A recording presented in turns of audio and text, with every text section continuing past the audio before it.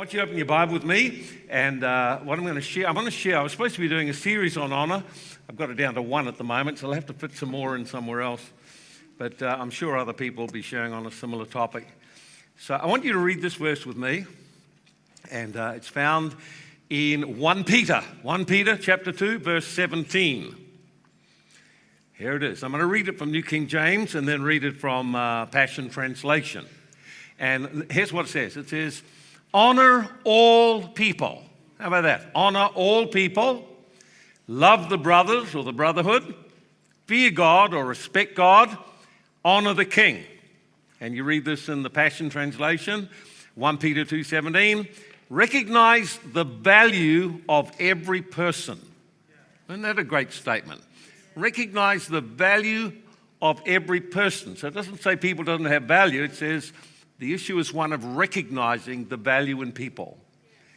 And it says, and continuously show love to every believer. Live your lives with great reverence and in a holy awe or respect of God, and honor your rulers or those who lead you. Isn't it interesting that Peter would write, honor the king, when the king threw him in jail unjustly and he suffered in prison, had to be delivered and set free. But he could still say, honor the king. And so we want to talk about honor, and I want to open some things up. Let me just share with you just a testimony. I remember sitting in a meeting many, many years ago. I don't know, so many years ago I've forgotten, but it was somewhere around in the 1970s, about 1974. And I was sitting in a meeting and someone shared a message on the kingdom of God. I'd never heard anyone teach on the kingdom of God before.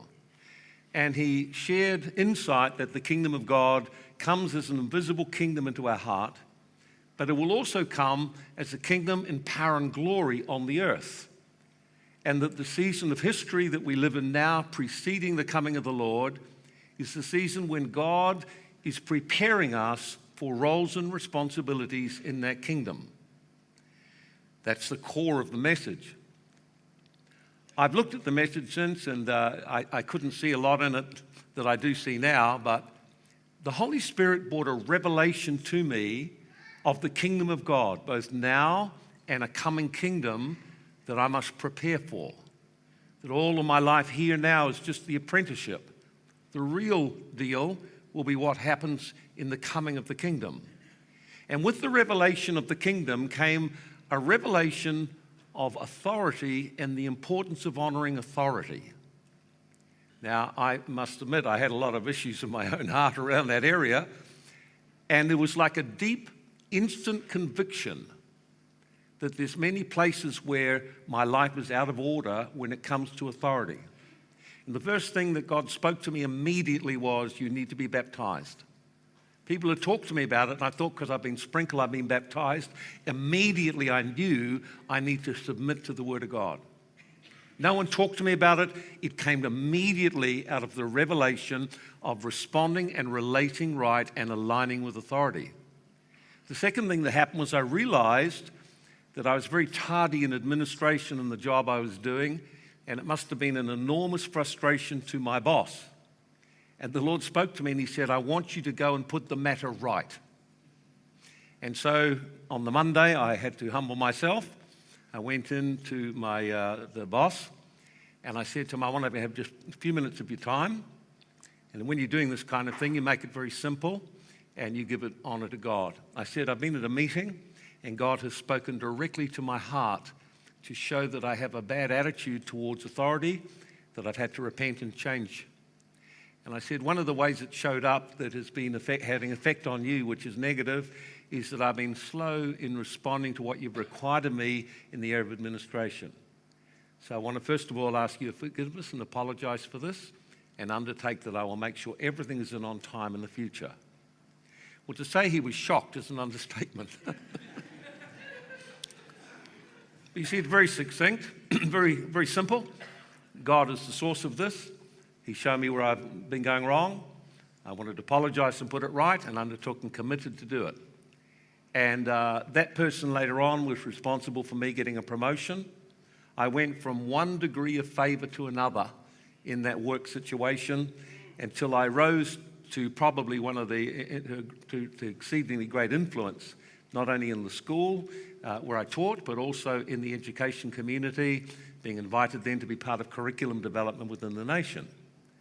But sometimes we don't realize that it can be the simplest thing that shifts how your life goes. It can also be the simplest thing that blocks you going anywhere and leads to frustration. And one of the issues is we live in a culture which is incredibly dishonoring of God, but it's also dishonoring of people. It's something distinctive about the New Zealand culture. How one of my friends call it the shrinking machine. The shrinking machine. And because New Zealand culture is affected very much by what you call the tall poppy syndrome. When someone succeeds or rises up, everyone sort of says, well, who do you think you are? Do you think you're better than us? You understand? That's a deep root of bitterness and rejection, and it's a dishonoring of people who through whatever means have achieved or gained distinction or honor in their field, have been successful in their field, or have been positioned in a place of influence. And so frequently you'll hear people criticizing anyone who succeeds. In other words, it creates an environment or a culture where success and standing out is resisted and people are pulled down, you know, like frogs in a bucket, pulled down till they, crabs in a bucket, till they get nowhere. Have you ever seen crabs in a bucket? Yeah, the crabs will all climb on one another. No crab gets out of the bucket. It's true. None get out of the bucket. They could all get out of the bucket, but because they compete to get on top of one another, they never get out of the bucket. Quite a strange situation. So this is a growing problem in our nation, and particularly in the culture that's developing right now. We see that if you have a different opinion to what others think, if you hold to conservative or biblical values, then you're not only dishonored, but you are ridiculed and despised for holding a different opinion and value. Now that tells something about the culture that's developing. It's not a healthy culture, it's a destructive culture. And it's not the kingdom of God, it's not the kingdom of heaven. So if we challenge or stand up to any social narrative, then there will be an immediate reaction and shaming, which is, in other words, exactly the opposite of honor. It's a dishonoring the person and not considering the argument. It's a terrible development that's taking place right now, and you'll find it around a number of different issues that people, instead of talking and discussing points of view, they attack the person who carries the message. And so that's an issue in our society. It's a distinct issue in New Zealand culture, that in New Zealand culture, it takes immense and enormous commitment and strength to rise above that social pressure downwards of dishonor. Now, other cultures are a bit different to our culture. If we look at cultures around the world, you find that 70% of the world culture is what's called an honor-shame culture. 70%. We're in the 20%. We're based on a law-based culture, but honor-shame cultures include Pacifica, Polynesian, Asia, African, South American. It's about 70% of the world's population. And in an honor-shame culture, you notice there, it's not a biblical culture. It's actually a culture formed out of reaction to the fall of man and the experience of shame to try and establish honor. So in those cultures, typically, honor is given only upwards, never downwards. And in fact, downwards, people are dishonored and shamed in order to control them and get them compliant. So you see these things in culture. Notice the command of God. The command of God is very clear. So when we talk about the command of God, we're talking about the culture of the kingdom of God, which is a culture of honor. And here's what Peter had to say: honor all people. Honor all people. We are to honor those in authority over us. So we're to recognize when people carry a rank or a stature or a position that's above us, and not to react and resist, but to place honor on them in that role. We're to honor our peers and our brothers. He said, love the brothers. It's in the same context of honor. We're to love those who are our peers, not compete with them and try and show we're better than them, rather honor them. And then we are to honor people who we are responsible for, to honor people that perhaps carry a lower status financially, socially, academically, doesn't really matter what. They may carry a lower ability or capacity. Nevertheless, we are still to honor them. So honor is directed upwards, honor is directed sideways, honor is directed down. That is the kingdom of God. And cultures of dysfunction will always dishonor one of those three groups, either those above us, those alongside us, or those who are lower than us or that we are responsible for. So if we're going to thrive, we need to then embrace the culture that is the culture of heaven, which is a culture of honoring or placing value on all people. Does that make sense? Well, that would pretty well summarize. I'll give you more, though. I want to focus on one aspect. And I want to just look at honor and talk a little bit more about it. And then I want to focus on honoring those in authority over us. Because if we can't give honor upwards, we will never have honor come down upon us. And it's a crucial key for success in life and success in the kingdom. So I'll open this up, and these things come out of things that I have learned because I put into practice honor. I have experienced honor, and I have thrived. I've experienced dishonor and struggled and lived under spiritual attack and pressure consistently for quite some time. I know both situations, and I know which one I'd rather be in. One causes you to thrive, the other causes you to shrink. Okay then, so first of all, let's just look at honor and just inquire about what honor is. The first thing to see is that man was created for honor. You were created to be an honourable person. You're created as a person of honour. That's God's design. Psalm 8, verse 4 and 5. What is man that you keep thinking about him, and the son of man that you visit him? For you've made him a little lower than the angels, or Elohim. You have crowned him with glory and honour. So isn't it interesting that David is admiring, saying, God, this is amazing that you would treat people like this. And you have made people just a little lower than God, and you've crowned him or placed a royal majesty and honor on him. You've crowned him with glory and honor. So we're designed to carry honor. That word that's used there for honor is the word kabod, meaning heavy, weighty, having substance, being distinguished. You are created to be a distinguished person. Not only that, you're created to be nobility. Think about it. In the New Testament, the word for honor is the word timeo, meaning to place a value upon someone, to consider them to be of worth or value, to consider someone to be precious.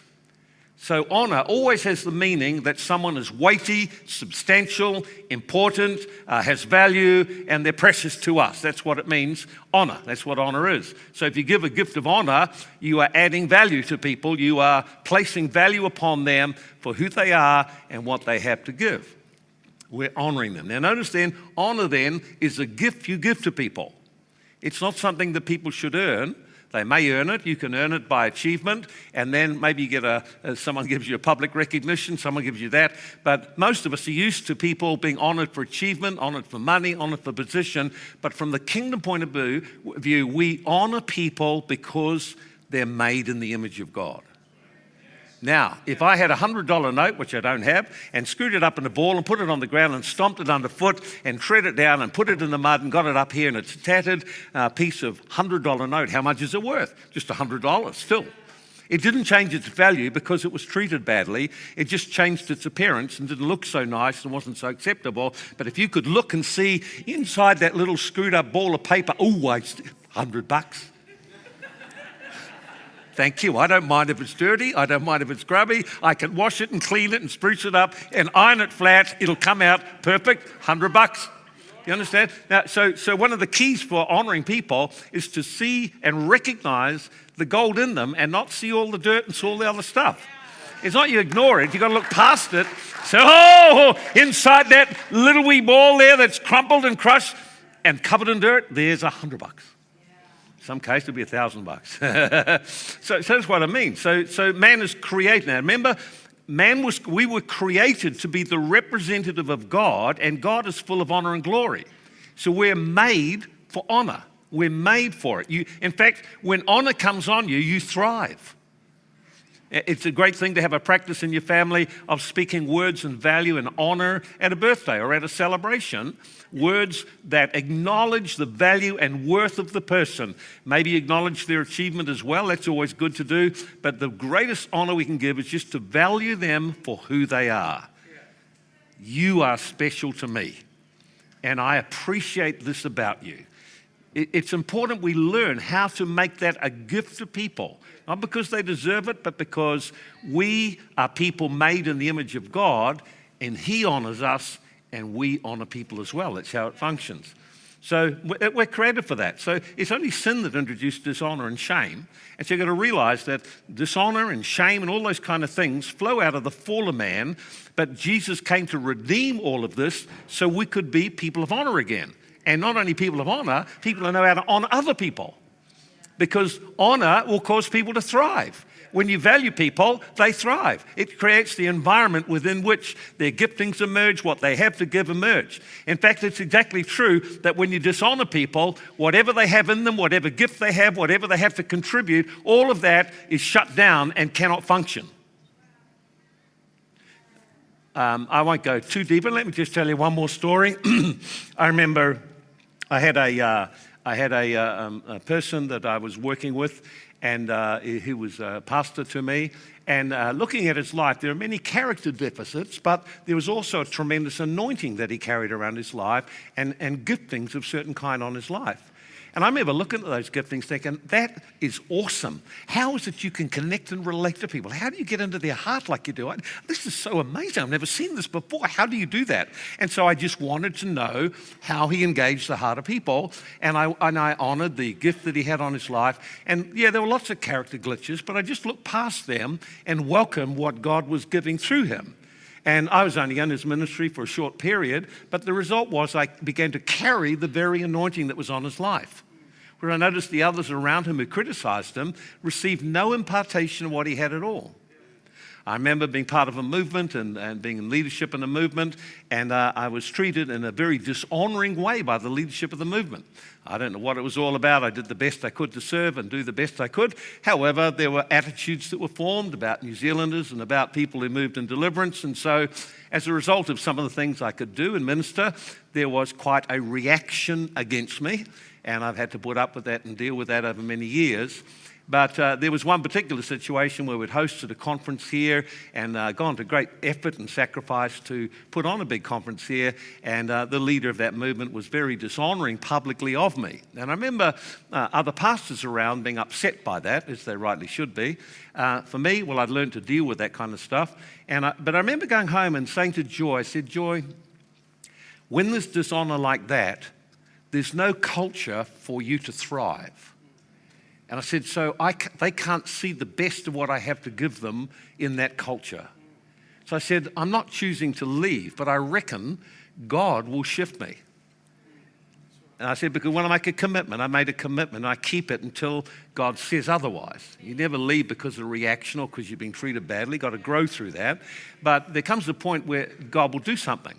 And so I remember saying to her, I said, I reckon God will not permit me to be contained into a culture of dishonor like this. And so, and sure enough, we had a prophet come to the church and he prophesied a change, a significant change. It was very clear what he was talking about. We had a second prophet come. I thought, well, that's so interesting that God spoke on that. Then we had a second prophet come, and the second prophet prophesied, and he actually prophesied and gave a specific date and time in the year when the change would take place. And when I came before the Lord with it, he said, I want you to make this change now. And so I was able to let go and be grateful and thankful for the season of learning and walk away. And even in walking away, I was dishonored in walking away and falsely accused, all that kind of thing.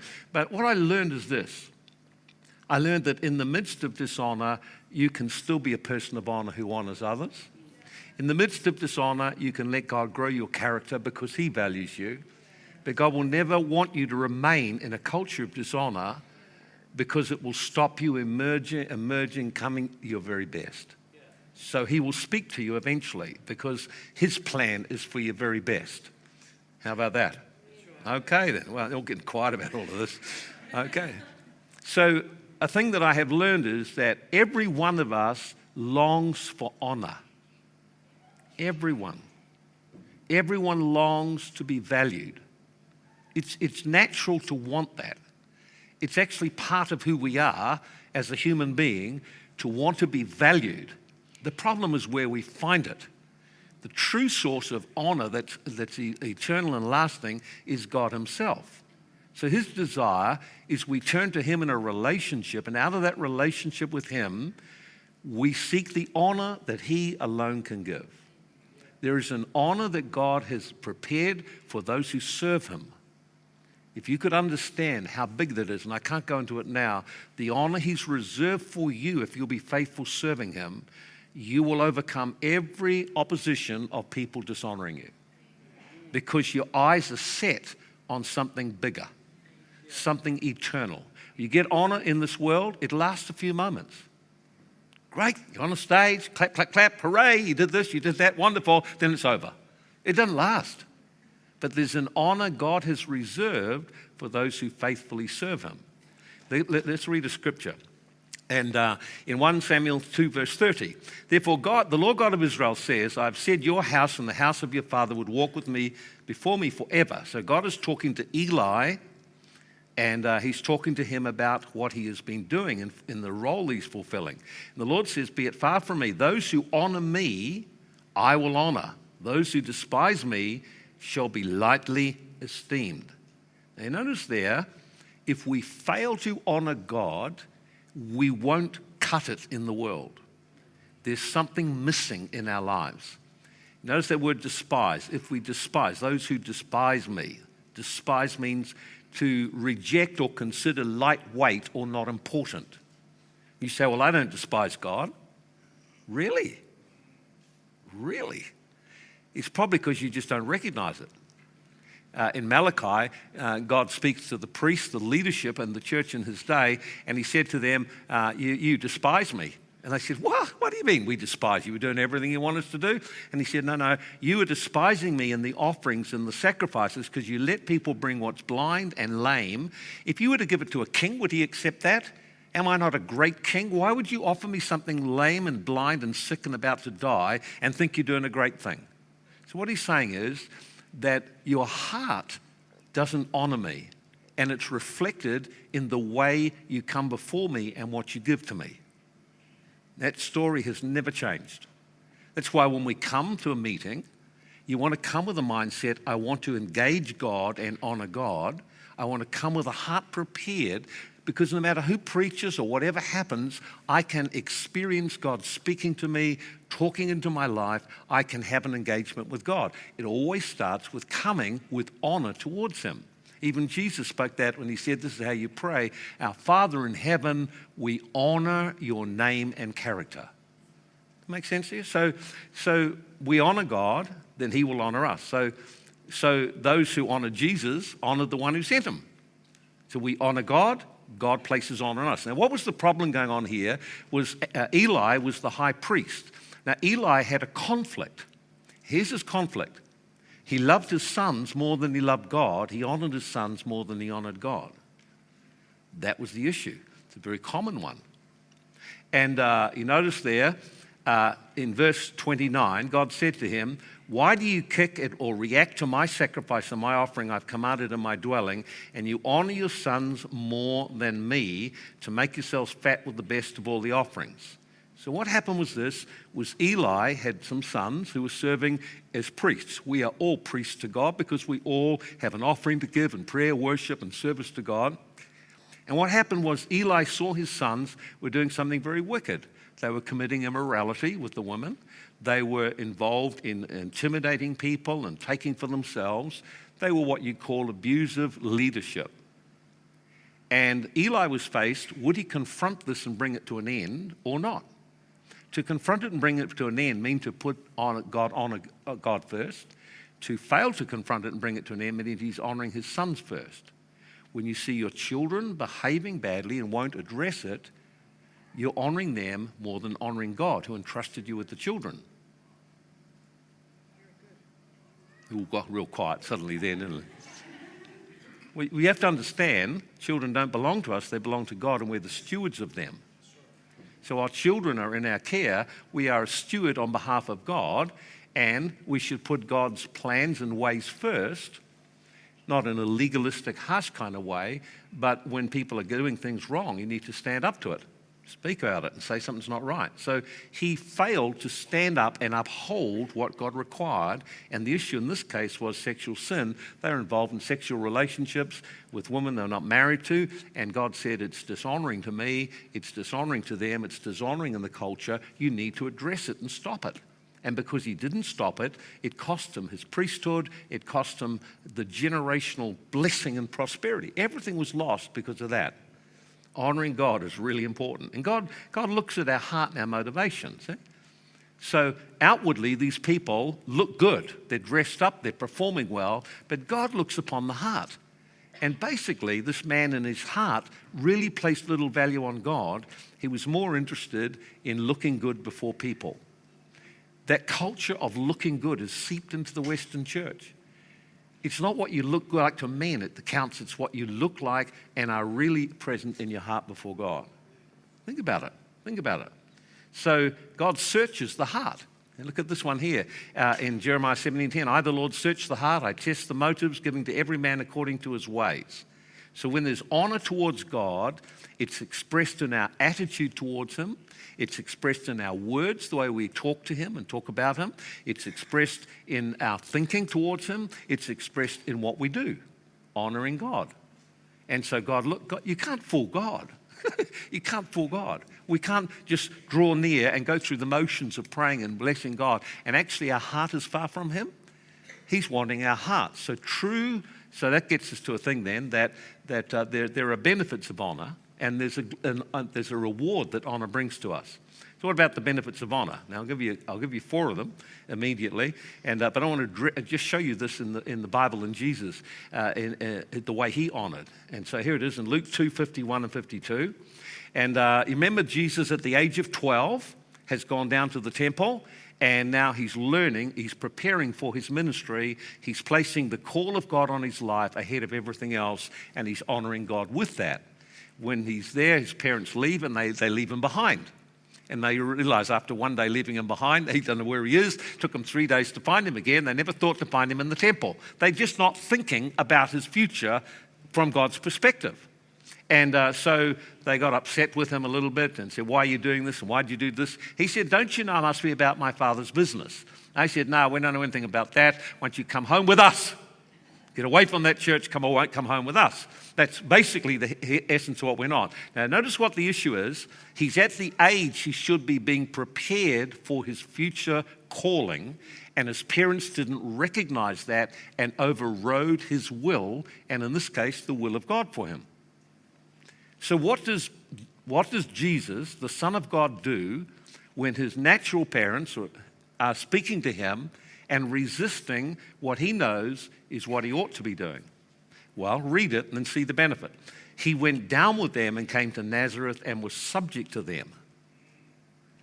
So Jesus recognized the biblical command to honor your father and mother, to respect them. The issue is not whether they were right or wrong. The issue is, would he honor them enough to respond to them rightly? And it says he went down, in other words, he left where he was and he went back with them. And when he went back with them, notice what the blessing and the benefit was to him. He increased in wisdom and in stature and in favor with God and men. God put something on him because he responded to the representatives of God in his parents. We're getting quiet on this. Here's another one that Jesus honored. Here's another one in Matthew 3, verse 13 through to 16. Now, Jesus has now got to the age of 30, so he's not dependent on his parents anymore. He's running the family business. He's got all the family tied up in the business. His father has died, and now he's at 30. He's got to now begin his call. And so he left where he was, and he traveled 60 miles by foot to find John the Baptist preaching at the River Jordan. And in Matthew 3:13, Jesus came from Galilee to Jordan to be baptized of John, and John tried to stop him, saying, I need to be baptized you. Do you come to me? So now you notice, now there's a conflict over this thing. And Jesus replied, let it be now. It's proper for us to do this to fulfill righteousness. And John consented. And as soon as Jesus was baptized, he went up out of the water. At that moment, heaven was open. He saw the Spirit of God descending like a dove coming upon him. Now, here's what he did. We noticed at the age of 12, he honored those in authority, his parents. Now, at the age of 30, before he begins his ministry, he is honoring a man anointed by God who's in a place of authority. He submits to his ministry to launch his own.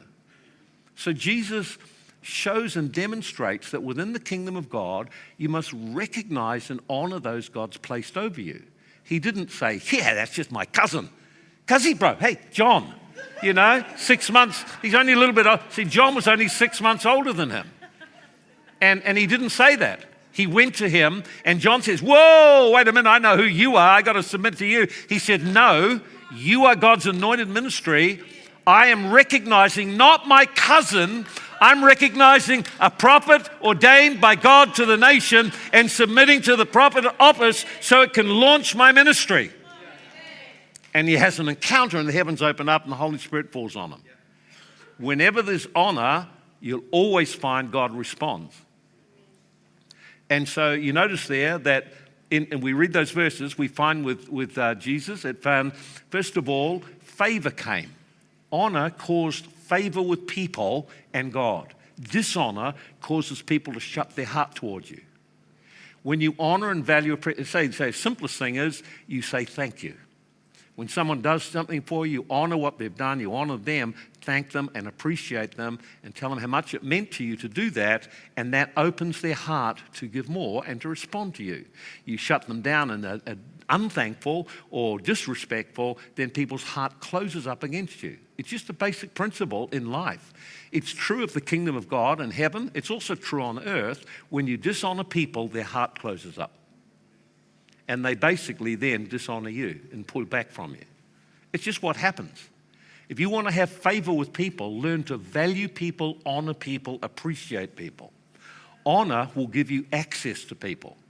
I have met the most amazing people at all stations in life, and one of the things that's helped me there is I've learned how to honor them and learn how to relate correctly to people that have a higher rank than me, to recognize it and respond.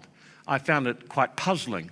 I was we introduced Apostle Maldonado into our nation, and I remember being with a group of pastors, and we had a special opportunity to have a meal with him. Now, to me, I understand very clearly, you recognize a person, you look past the culture, you look past where they're from, you look for what they carry in the spirit. You look for what God has put upon their life. And so in doing that, I positioned myself towards him. And I noticed as we had a discussion later on, I said, I've been watching you and how you operate. He said, I've been watching you, and I noticed that you can hold your rank and you know where you fit. And I said, that's true, I do. And I got great favor with him and great access to him beyond what a lot of people would have in a very short space of time. But anyway, I had these other pastors come. So we all sat down for a meal, and I could not believe it. All they wanted to do was talk about themselves. And I thought, you've got an opportunity to sit with someone who carries a mantle that's touching the nations, carries a supernatural dimension. Why are you talking about yourself? You don't understand rank and honor. If you understood honor, you would shut up. And you would ask good questions that draw out of the well what they know that they're not telling you yet. And in fact, it was so bad. The next night when we had a meeting with some other pastors, I had to get them aside before they had the meal, saying, do not talk about yourselves. Well, what are they doing? They're just trying to impress him. Why are you trying to impress him? It doesn't matter whether he's impressed or not impressed. He's ahead of you in things of God. Find out how he got there. Ask questions. Good questions will open up the heart of someone to talk with you because you are valuing what they have by listening and asking questions. But if you just want to talk about yourself, you're not valuing them, and so the well of wisdom is shut down to you. See, when you are anointed by God, when you're carrying an office and a call of God, then there's what you know, and then there's what God knows that he brings through you. And what God can bring through you when you're operating in your office and your calling is far greater than what you really know and could do. And so when people respond to me and they recognize the office and the calling, I feel the anointing flow. And afterwards I'm thinking, where did that come from? Where did that go? I didn't even know that. Where's that? But it's the flow of the Spirit, because the person is honoring you and drawing from you. And you'll have all had that, where you've had someone really wanted to know something from you, they listened, and you became able to articulate and share things that really helped them. Honor releases. Honor gives favor. Honor opens up people's hearts. Honor gives you access to people. If you're a dishonoring person, you won't gain access to important people because they recognize you're not the right kind of person. Honor releases the supernatural. So what I've discovered is that if I don't honor the Holy Spirit, there's going to be no release of the supernatural. If I don't honor God in my life and in the way we operate with Him, there'll be no supernatural. It closes it up. Now let me show you an example of that, how honor will release the supernatural and dishonor will shut it down. Honor will release it, dishonor will shut it down. We find that in Mark chapter 6, verses 1 through to verse 6. Jesus went out to His own country. So where's He gone? His own country. For me, come to New Zealand, okay. And then His disciples followed Him. When the Sabbath was come, He began to teach in the synagogue, and many hearing Him were astonished. Hey, where did this guy get all these things? What wisdom is this which is given to Him? Such mighty works are performed by His hands. Isn't this the carpenter?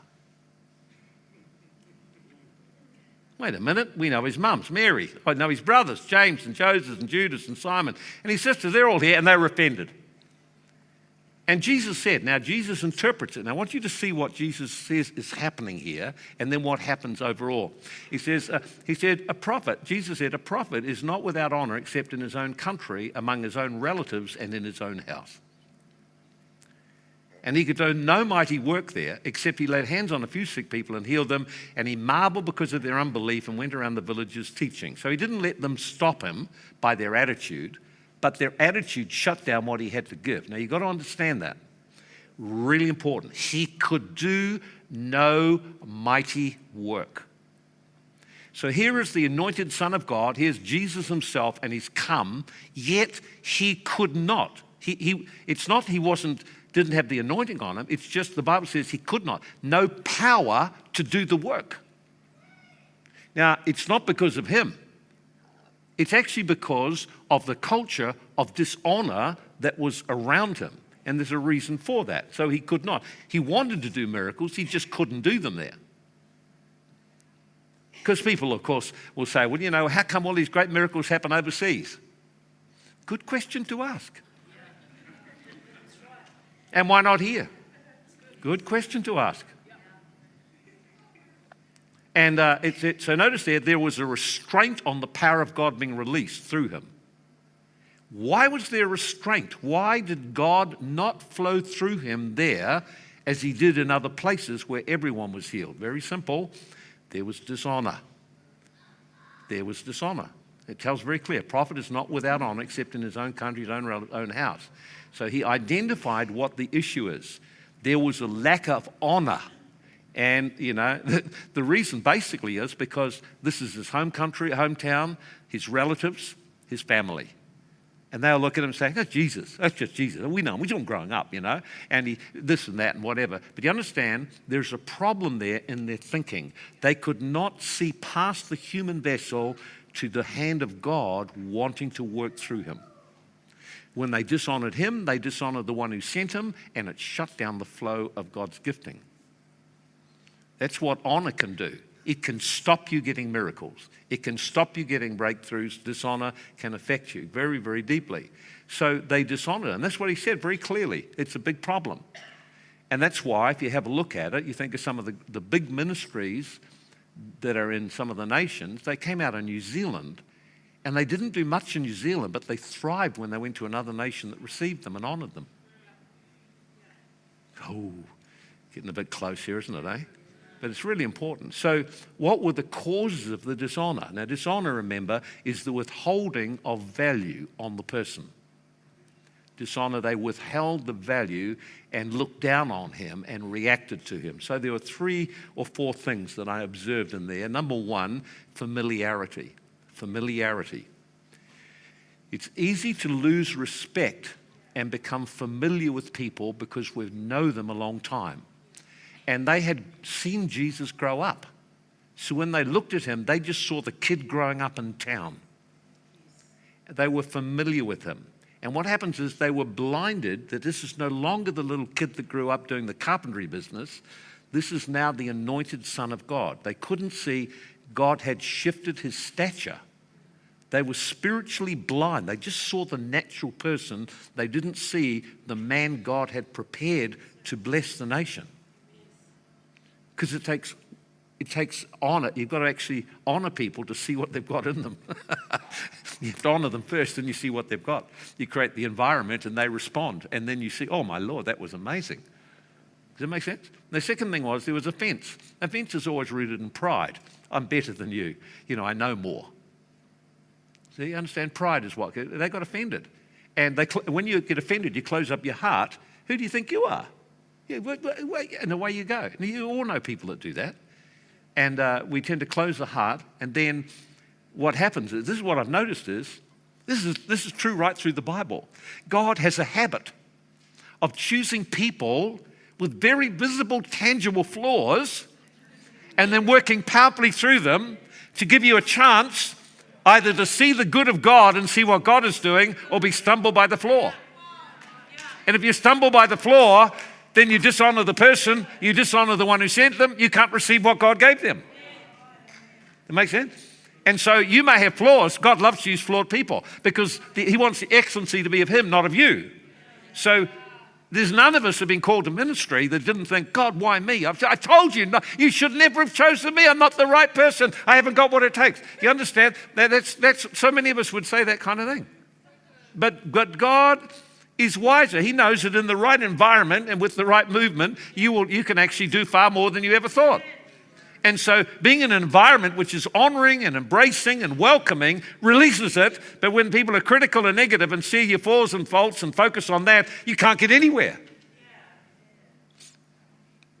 Shuts down the gift, offense in the heart. Another thing that will shut down is judgments in the heart. Ungodly criticism and dishonoring. And one of the things I've discovered is when you try to address something and they react and get offended, then they lose the ability to receive anything you have. From that point on, they cut themselves off from the life of God through you to them. I've seen that over and over and over and over. And it's not because you're anything, it's just because they didn't honor God's trying to connect with them and help them through someone, and they just reacted and got offended because, well, they didn't speak right, or they did this wrong, or they, sneezed too much or whatever. Who knows? It doesn't really matter. It's just people get offended with all kinds of silly stuff. And they miss, God is trying to speak to me through this person to shift me. It may be incomplete, but God is still trying to speak to me. And then finally, we noticed there that there was familiarity. There was a spirit of unbelief. A spirit of unbelief is a spirit that shuts down the atmosphere and stops God moving, and it's always associated with dishonor. How about that? So even if you dishonor yourself and constantly criticize yourself and judge yourself and are negative about yourself and play down your own value and worth, reverse pride, then it attracts a spirit of rejection that stops you being unbelief, which stops you being able to receive from God. So many times I've had to pray for people who are deeply rejected and they dishonored themselves so much that unbelief got around and they couldn't receive for themselves. Does that make sense to you? So we all have these things. And you have to actually handle it. How you handle dishonor prepares you for promotion. And Jesus didn't let it stop him. He just was he marveled. Whoa, I can't believe it. I've come here to my hometown. I know you all. I know who's sick. I've come here to help you all. And then he's astonished that they reacted to him and shut down and he couldn't do anything. So he didn't stop. He found the ones who were open and prayed for them. And then he went around. He began to teach to build the atmosphere of faith. He never let the dishonor of people stop him doing what he was doing. But what happens is the dishonor of people against a person sent to them by God restricts their capacity to function. That's a very clear message. So one of the things that I observed was because Dave, my son, grew up in the church, and because people saw him growing, saw him in the seasons of immaturity, which is normal for all of us, that many formed judgments against him and dishonored him. And when we went through a transition process, it became very difficult because they dishonoured him constantly. And he then suffered, along with Kate, huge rejection. Because when people dishonour you, spirits are launched against you that attack your self-worth, attack your identity, attack you with all kinds of things that are very, very distressing. If you can walk through that and keep your heart right, God will use the season of rejection to promote you and bring honour. And many, unfortunately, get overcome by that. So I really value and honour you both, because in the season of rejection and the season of dishonour, you both carried yourself in an amazing way. You maintained a good heart, you maintained a good attitude, and you trusted that although everything was against you, that God, who had chosen you, would find a way to bring you to the front and honour you. And so we really want to honour you today for that. Come on, let's give him a clap, shall we? I'm amazed at what you become. I look and I'm glad he's leading the church now and not me, because you're doing an awesome job. You're doing things I didn't do. You're doing new things, and I love it all. I think it's great, and I'm so proud of you both. So you understand then that honouring God brings favour and blessing, opens the supernatural to us. Dishonouring God shuts it down. And it's interesting that Jesus, although he was shut down in that place, you look at the end of Mark chapter 6, and it says when he came out of the boat, people recognised him, and everyone came in thronging to see him, and everyone who touched him got healed. So at the beginning of Mark 6, they dishonour him, no miracles. The end of Mark 6, there's miracles everywhere. Same person, different culture, honour, dishonour. It makes the difference. So we honour people when we receive them, we value them, we recognise what they have, we value them with our attitude to them, with the words we speak, the way we treat them. We dishonour people, firstly in our heart. Honour is a heart issue. It begins in the heart. It's always in the heart, and it's expressed in the words and the attitudes and the way we treat people. I want you to understand that every person coming into this church for their first time, the thing that touches them the most is whether they are valued as a person. They don't remember the preaching. You ask them what was preached, they haven't got a clue, can't remember a thing. They remember the music, remember the nice man on the door who welcomed them, and some other people who befriended them. But it's always, the question is, am I valued when I come here? And if a person feels they're valued, they will open their heart and respond, and it will release more of the life of God to them. If you're a young person, every new young person that comes in, do not stay in your clique and communicate where of value you're not. Reach out and engage them and include them intentionally. For everyone else in the church, you see a new person here, it's not the job of a welcoming team or whatever to make them welcome. We must together place value on the people Jesus gave his life for and make them welcome to us and our world. Now, you don't have to welcome them in the church, just welcome them to you. And then introduce them to someone else. You understand? In doing that, you place honour on them. Now, they may have tattoos, doesn't matter. It maybe looks like they come out of a gang, doesn't matter. You see, it's not what the people appear to be. You can look at that, and what you're doing is just judging them in your heart. Oh, that's a good person, that's a bad person, and then you're withholding value. We can't do that. I remember right at the early days of the church, we had a move of God, and we had a whole group of mongrel mob people started coming.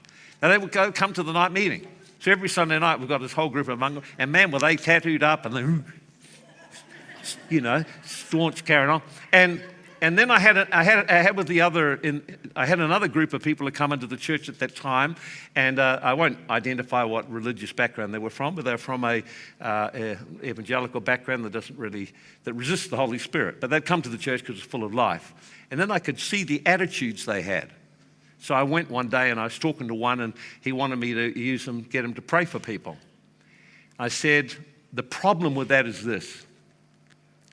You don't want to pray for any of those people that are coming in. You just want to pray for nice people. Out of your own mouth, you have shown how judgmental you are to people God is bringing in. When I look out there, God is just bringing people in. I don't mind who they are, they're coming in. And if they're coming in and they're out of the gang, then absolutely certain God is bringing them, not me. And I said, they're coming because there's a message of life and hope. And you're saying you don't want me to ask you to pray for them, but you'd ask me to pray for the nice people? I said, I don't think so. In fact, I think, actually, you don't really belong in this church. That attitude has got no place in this church. I don't want you here anymore. And out you go. And I did. You people may say, well, that's a bit hard. No, because I understand that attitude of judging and looking down on people and despising people destroys the atmosphere of honor that we want to build. That all people, wherever they've come from, they're a person of honor. It make sense? Amen. I'm run out of time. I really need to probably stop now. But if I can just finish with a last thought then. How you receive the people God sends determines whether what he sent them for is going to happen. I'll say it again. How you receive the people God sends to you determines whether what God had for you through them is released. How you receive the people God sends to you, people that are anointed, people that are ministries, people that God has raised up, they are a gift. Don't equalize them. If you equalize them, you're becoming familiar and dishonoring, and we want to be matey, it'll make us feel better. No. You always honor people that God has set in a place of authority. You honor authorities in the land. You honor ministries that God sends to you. Never become familiar because they're caring for you and love you. Always maintain honor and respect. Always maintain honor and respect, because this is vital for the flow of what God has through them to you. When God raises up ministries, he takes them through years of training and hardship and difficulty you know nothing about. And then the person becomes the gift. And if you dishonor the person, what God had for you through them does not flow. It's just how it is. We in New Zealand want to equalize everything, but there's a place where we're all brothers, and there's a place where people have an authority and a ranking in ministry. The whole kingdom of heaven has an authority structure to it. That means there's ranks. In the Godhead, Father, Son, Holy Spirit, the Father, the Son, and the Holy Spirit, there's an order in this. And the Son honored the Father. Father, I honor you. I've done the work you gave me to do. And the Father says, I'll honor the Son. So honor is in the culture of the Godhead. But there's angels have got ranks. And then there's ministries have got ranks. First apostles, secondly prophets, then thirdly teachers, and so on. God has got a ranking. Then in the marriage, husband is the head of the wife. Christ is the head of the man. God is the head of Christ. There's a structure or ranking. You have to understand that. If you don't understand it and honor it, it stops God doing through you, through that person, what he wants to do. A lot of women are struggling with insecurities and difficulties because they won't honor the man that God has given a role in the marriage to that can never be filled by them. There may be many reasons for it, but we've just got to deal with our honor, that we actually remain honoring. Sometimes people are broken, sometimes there's issues there, sometimes the men are not responsible, and sometimes it's just because they've lived oppressed so long they don't know how to stand up. But don't dishonor because people are broken. Honor them still. See? Think about it. And now, where are we going to learn about honor? The first place you learn it is at home. Ephesians 6, verse 1 and 2. Children, honor your father and mother, which is the first commandment with the promise that it may go well for you and you may live long. Now, here's the interesting thing, that your parents are the very first authority figures in your life. Therefore, you learn your attitude to respecting authorities through them. They may be neglectful and permissive and tolerant. They may be oppressive and abusive, but still we need to honor. Honor is an issue of the heart. That in spite of their shortfallings, God still has given me life through them, and I should give them a place of honor. You understand? Now, honor must be learned in the home. Now, get this. I'll just finish now with this. It's common today for people to adopt what you call a child-centered training program process, or a child-centered process with children. It's completely ungodly. How will they ever learn to hear the word no and yield? How will they ever learn to honor authority, honor and respect God, if the first representatives, the physical people in front of them, they don't honor them? So parents, we're required by God to train the children to respect authority, not answer back, not have their own way, not fuss and create a tantrum and get what they want. That is ungodly. That's acting like Eli and preferring your children above God. Honoring your children above God. It will end in destruction for them and sadness and grief and shame for you. I'd share a lot more, and I've just got to finish and tie it up. I just wanted you to get this understanding that the home is where we establish patterns of honor. Honor for parents and honor for one another. Honor for the elder brothers. Honor also for the younger ones. That's where God has mandated we learn it, so we can then enter into the promise God has said, life will go well. I can share with you this, out of all my counseling over years, I keep finding a single problem emerges almost all the time. At some point, they dishonored parents, and they're now reaping failure and pain and disappointment in their life. And I have to bring them back. You failed to honor the very people that God used to give you life. If they did nothing else, they gave you life and provided for you. By dishonoring them, you have cut yourself off from God's blessing and the promise of a great life. If you will repent and turn back to honor, God can then position you. You'll position yourself for the blessing of God to flow. It is so crucial, this. Honor begins in the home. Honoring your parents, honoring those above you, and honoring those who are younger by valuing them and investing in them. In God's kingdom, authority doesn't rule over people. It invests in them and blesses them. It protects them and creates an environment where everyone can thrive. Honor will make you thrive. Dishonor, you'll wither. How great if we could look at our personal lives and deal with the issue of honor. If you've been dishonored, you need to actually address it through forgiveness and repentance and dealing with the grief, and learn to be a man and woman of honor. If you've dishonored your parents, you need to address that by dealing with your heart issue towards them and all authorities in your life. You see, if there's dishonor towards your parents, they can't correct you, they can't advise you, they can't give you wisdom, you can't receive anything. Basically, that supply for you is shut down.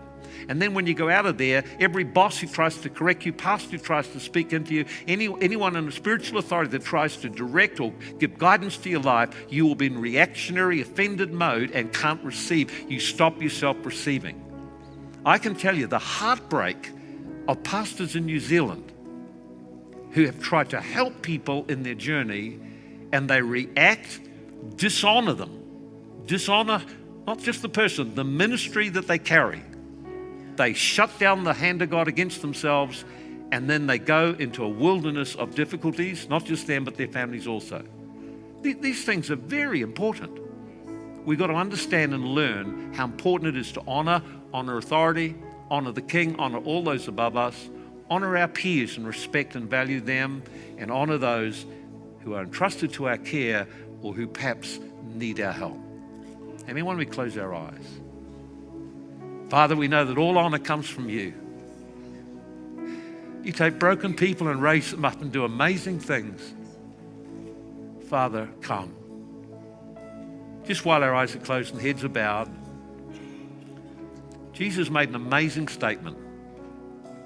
If any man serve me, let him follow me. And he that serves me, him shall my Father honor. Our first step to honor is to come to Jesus Christ, to receive him as our Savior, and make a decision, I will serve him and I will follow him. To serve him means you do things for him. You do things that he requires of you, things he asks you to do. It's the issue of obedience. But to follow him, following him means you are now allowing him to shape your character and attitudes and mature you into a mature son and daughter. Today I want to ask you, have you experienced dishonor? Who caused that? Would you deal with that today through forgiveness, repentance, and making a decision not to allow that to make you a person of dishonor?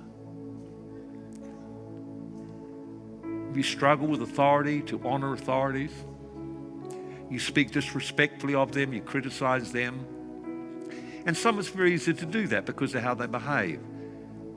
We've got to watch when we start criticizing governments and people in authority and officers and police and pastors and various other people, we find ourselves cut off from the wisdom and favor of God. Just repent right now. I did it in a moment and it changed my life. Are there some of you needing now to treat your spouse with honor? The Bible says, wives, respect, honor your husband. But he also says to husbands, honor your wives and dwell with them according to knowledge. In other words, give them honor constantly and have a listening ear so you can understand what's going on in their world and how you can help them. Children, honor your parents. Parents, don't provoke your children to anger and dishonor. Is there a place you need to start to restore honor? Is there people you've spoken against and dishonored that you need to repent of it and withdraw the words and judgments? We want to position ourselves to be a church full of honor. We honor people who come in. We honor one another.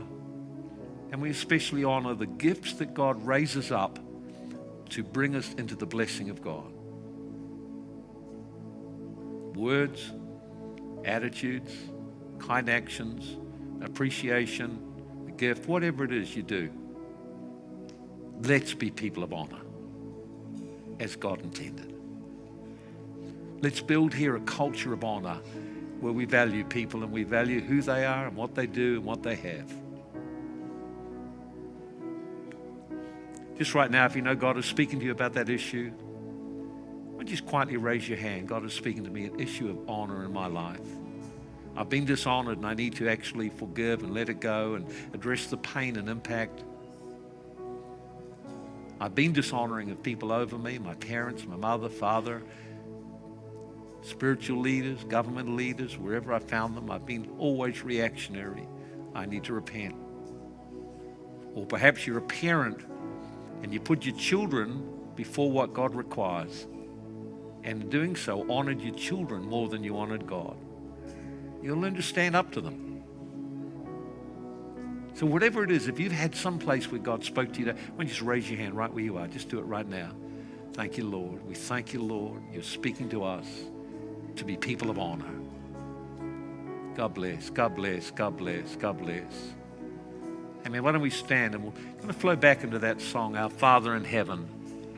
We honor your name. Come on, let's just stand together. Holy Spirit, we thank you. We welcome you, Lord, to come. And Lord, as we worship, we're asking in that presence that healings will take place.